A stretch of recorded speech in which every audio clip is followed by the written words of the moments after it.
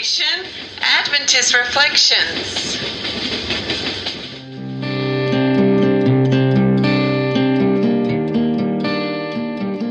Now, to discuss character building ideas, here is your host, Dr. Danzy.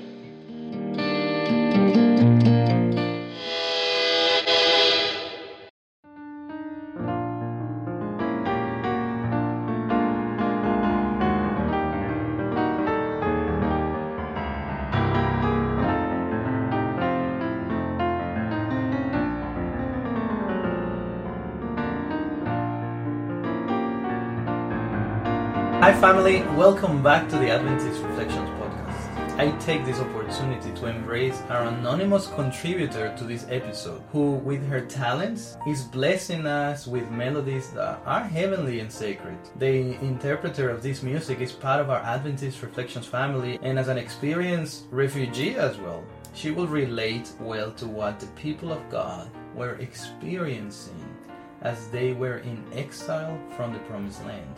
So as we continue with this series on Ezra and Nehemiah and unpack character building ideas on God's calling, I would like to again welcome Liliana to the studio. Liliana, how are you going today? Great, thank you, Dan. Excellent. So Liliana, last week we talked about ideas on Nehemiah and his initial experience, about his sorrow, his faith, and a life of prayer as well. Yes.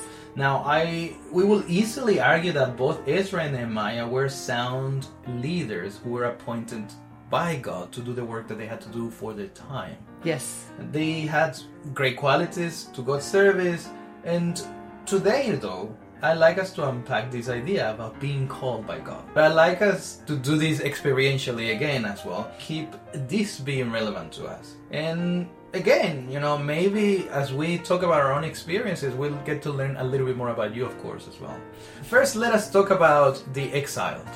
And perhaps we can then transition into our own exile, per se. So, according to the Oxford Dictionary, exile is the state of being barred from one's native country, typically for political or punitive reasons. Now, I might be wrong, but I know that you haven't been exiled as such, but I know that you have been in a situation as well in your country where you have left in similar state in your experience, that of an exile. So why don't you share with us, what was it like for you? And if you wouldn't mind, will you share with us where exactly you're from and why do you have to leave your native land? Yeah. I come from Bosnia, and in 92, late 91, war started in former Yugoslavia, and it was very hard time. So I decided to leave my country because I really couldn't relate or couldn't take the sides and to what's happening, In 92, I left Bosnia and went to Croatia. So in that point of time, we all republics separated. And in Croatia, I thought I'll stay for a while the war is finished, and then I'll go back to my country.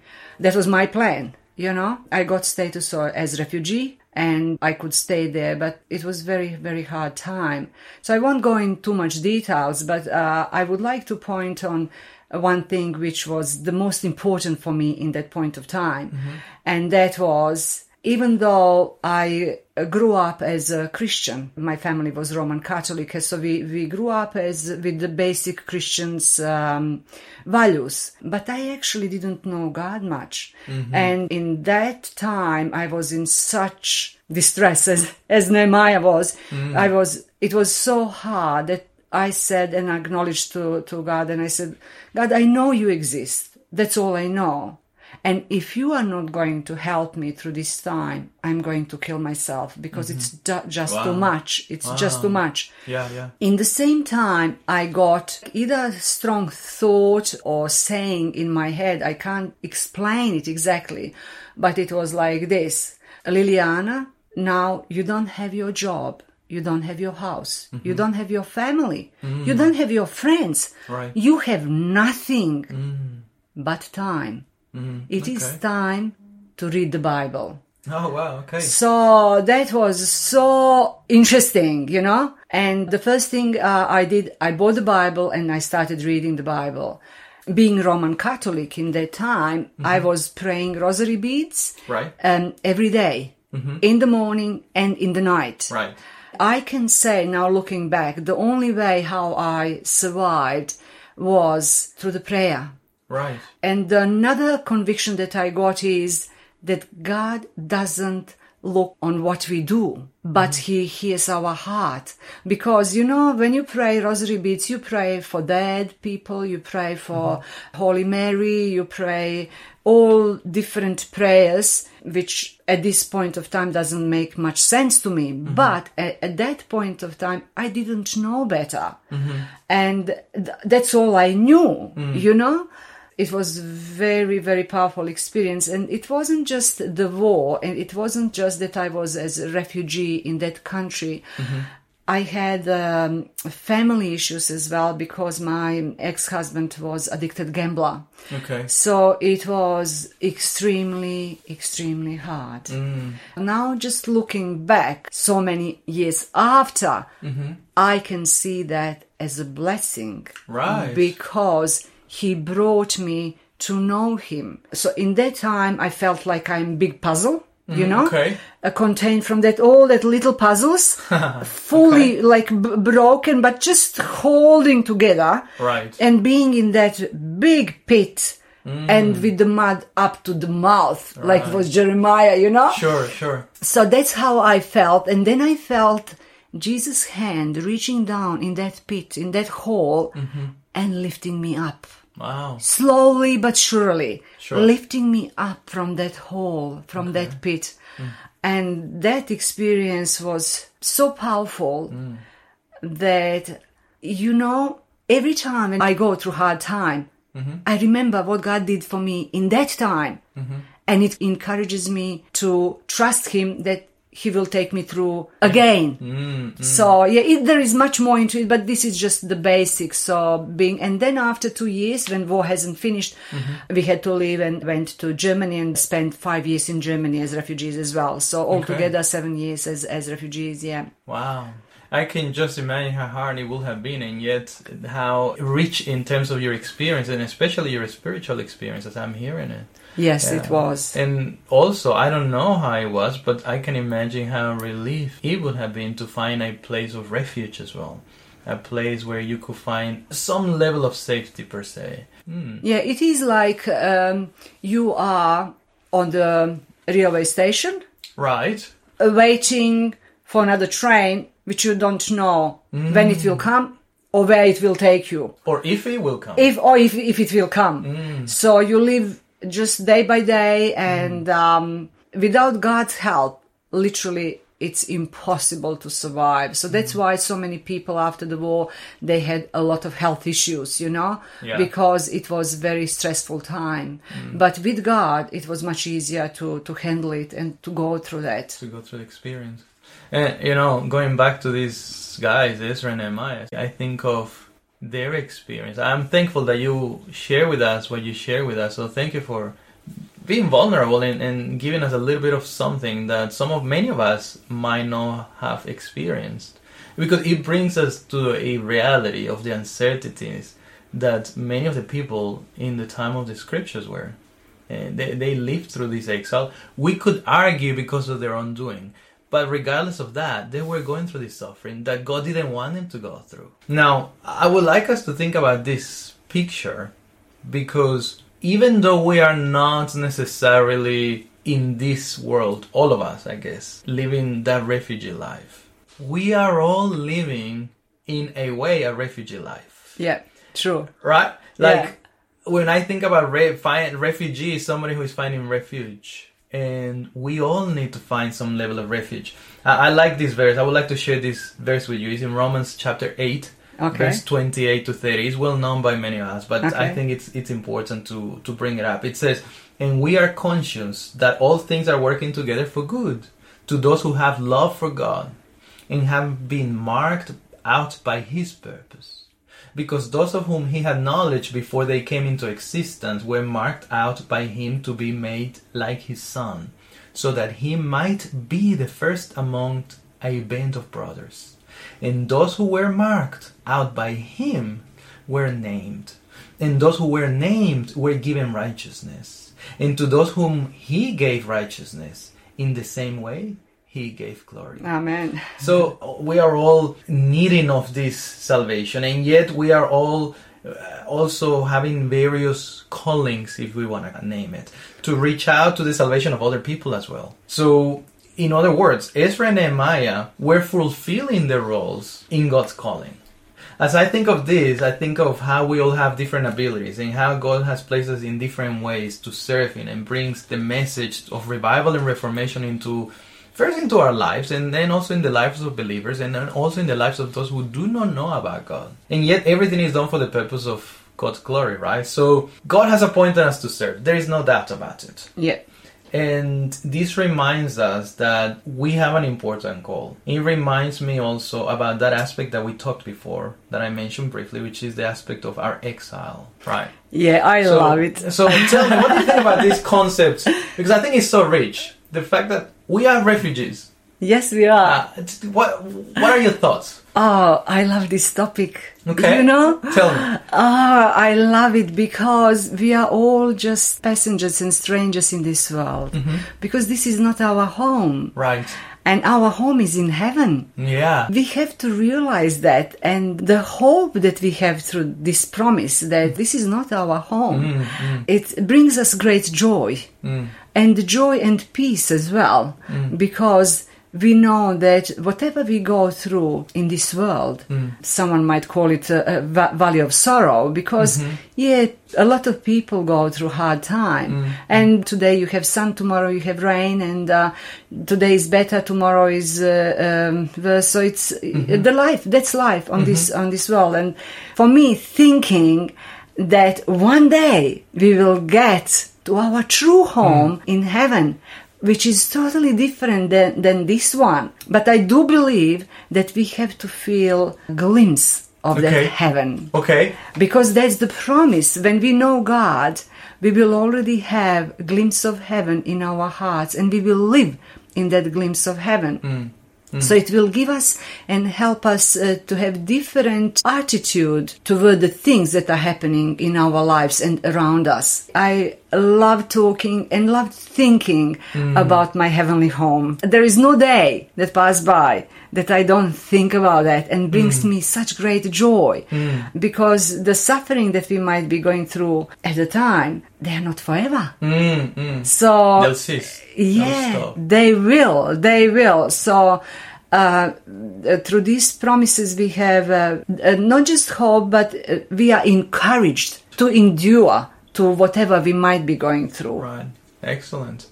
One thing comes to my mind. You said something that caught my attention. We are to live as if longing for this, having a glimpse of heaven. We can live part of that here right now. Yes. And the reason why it catches my mind is because, again, in the lesson, these men and the people of God, they were exhorting the people of God, but they were making preparations. Yes. For the rebuilding of the temple, for the restoration of Jerusalem, for the return of the people. What do you think, as refugees under the protection of the almighty, powerful creator of the universe, what do we need to do to prepare for that heaven, here and now? Okay. Just one comment that we have even from Ellen White, that she said that in relation to our home in heaven, it's like we have to work as we will live here another 100 years, but we have to live as Jesus will come today. All right. And I love that idea and that thought. So we are not about to stop working on doing anything. But what I found out and learned from Ezra and Nehemiah was very applicable to us as well. So what they did is they digged into the Word. So that was the first step. Right. Dig. Search the Scriptures. Find out what is written, because in the Word there is a power, there is a life. Yeah. The Word is something that can lift us up. And same as them search the Scripture, and then they prayed. They have that connection with God. And it's not just formal prayer, as sometimes we might experience in some traditional churches where people don't have that relationship with God. It's just a repetition. It's just the traditional. Let's pray, but God is somewhere there, and we are here. He doesn't care much about us, but okay, let's pray to him because he's on the throne of the universe. In our case, we have that close relationship with him, and we know through that relationship we developed trust. When you build experience with God, you simply cannot leave him, because you cannot live without him, because the life with him is much better. And then the result is you trust him, because then you start counting, okay, he didn't let me down here, he didn't let me down here, he didn't let me down here, he helped me this way or that way. And then you build up your relationship, trust, and then you know he will provide.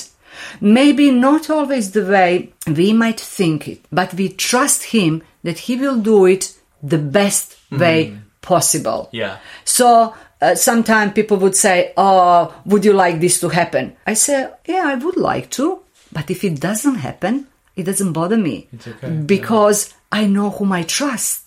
Because I trust him that he will take it through and make it the best way possible. Right. So it's same was with Ezra and Nehemiah. So they trusted, so they could do the work. As we land this episode, I just think of that idea that you mentioned, that trust, that experience of living with faith. Amen. Living with the glimpse of the hope of the things that we don't see now, but that God sees for us. Yes. And all we have to do is trust him. Yes. And this reminds me of this text in Revelation chapter 21. I think it's well known by many Christians, but I think it will be good to just have a read through it. Revelation chapter 1 verses 1 to 5, it says, and I saw a new heaven and a new earth. This is John talking, right? And then he's saying, for the first heaven and the first earth have passed away.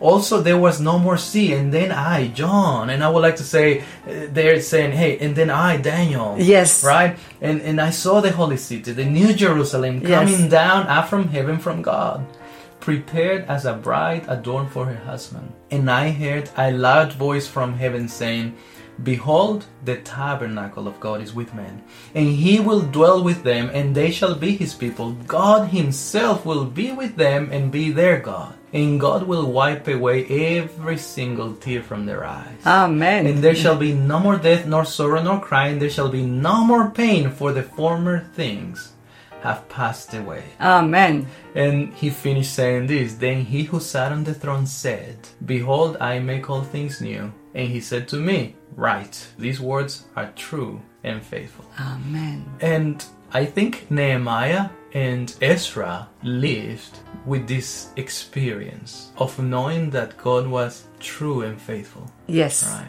And as final remark, I would say, as they thought about Jerusalem being the most important in that point of time, being their home, I would like to suggest us to think about heavenly home daily.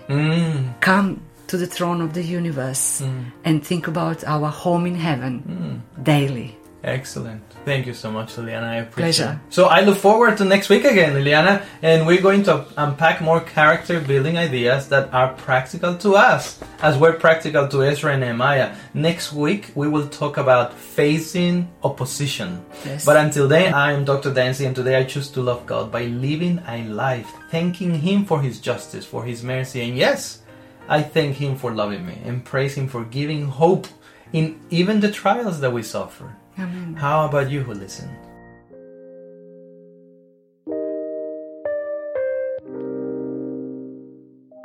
Remember to subscribe to this podcast, like it, share it, hashtag it, comment, and find us on Facebook, Instagram, YouTube, Twitter, and Tumblr as Adventist Reflections. God bless you.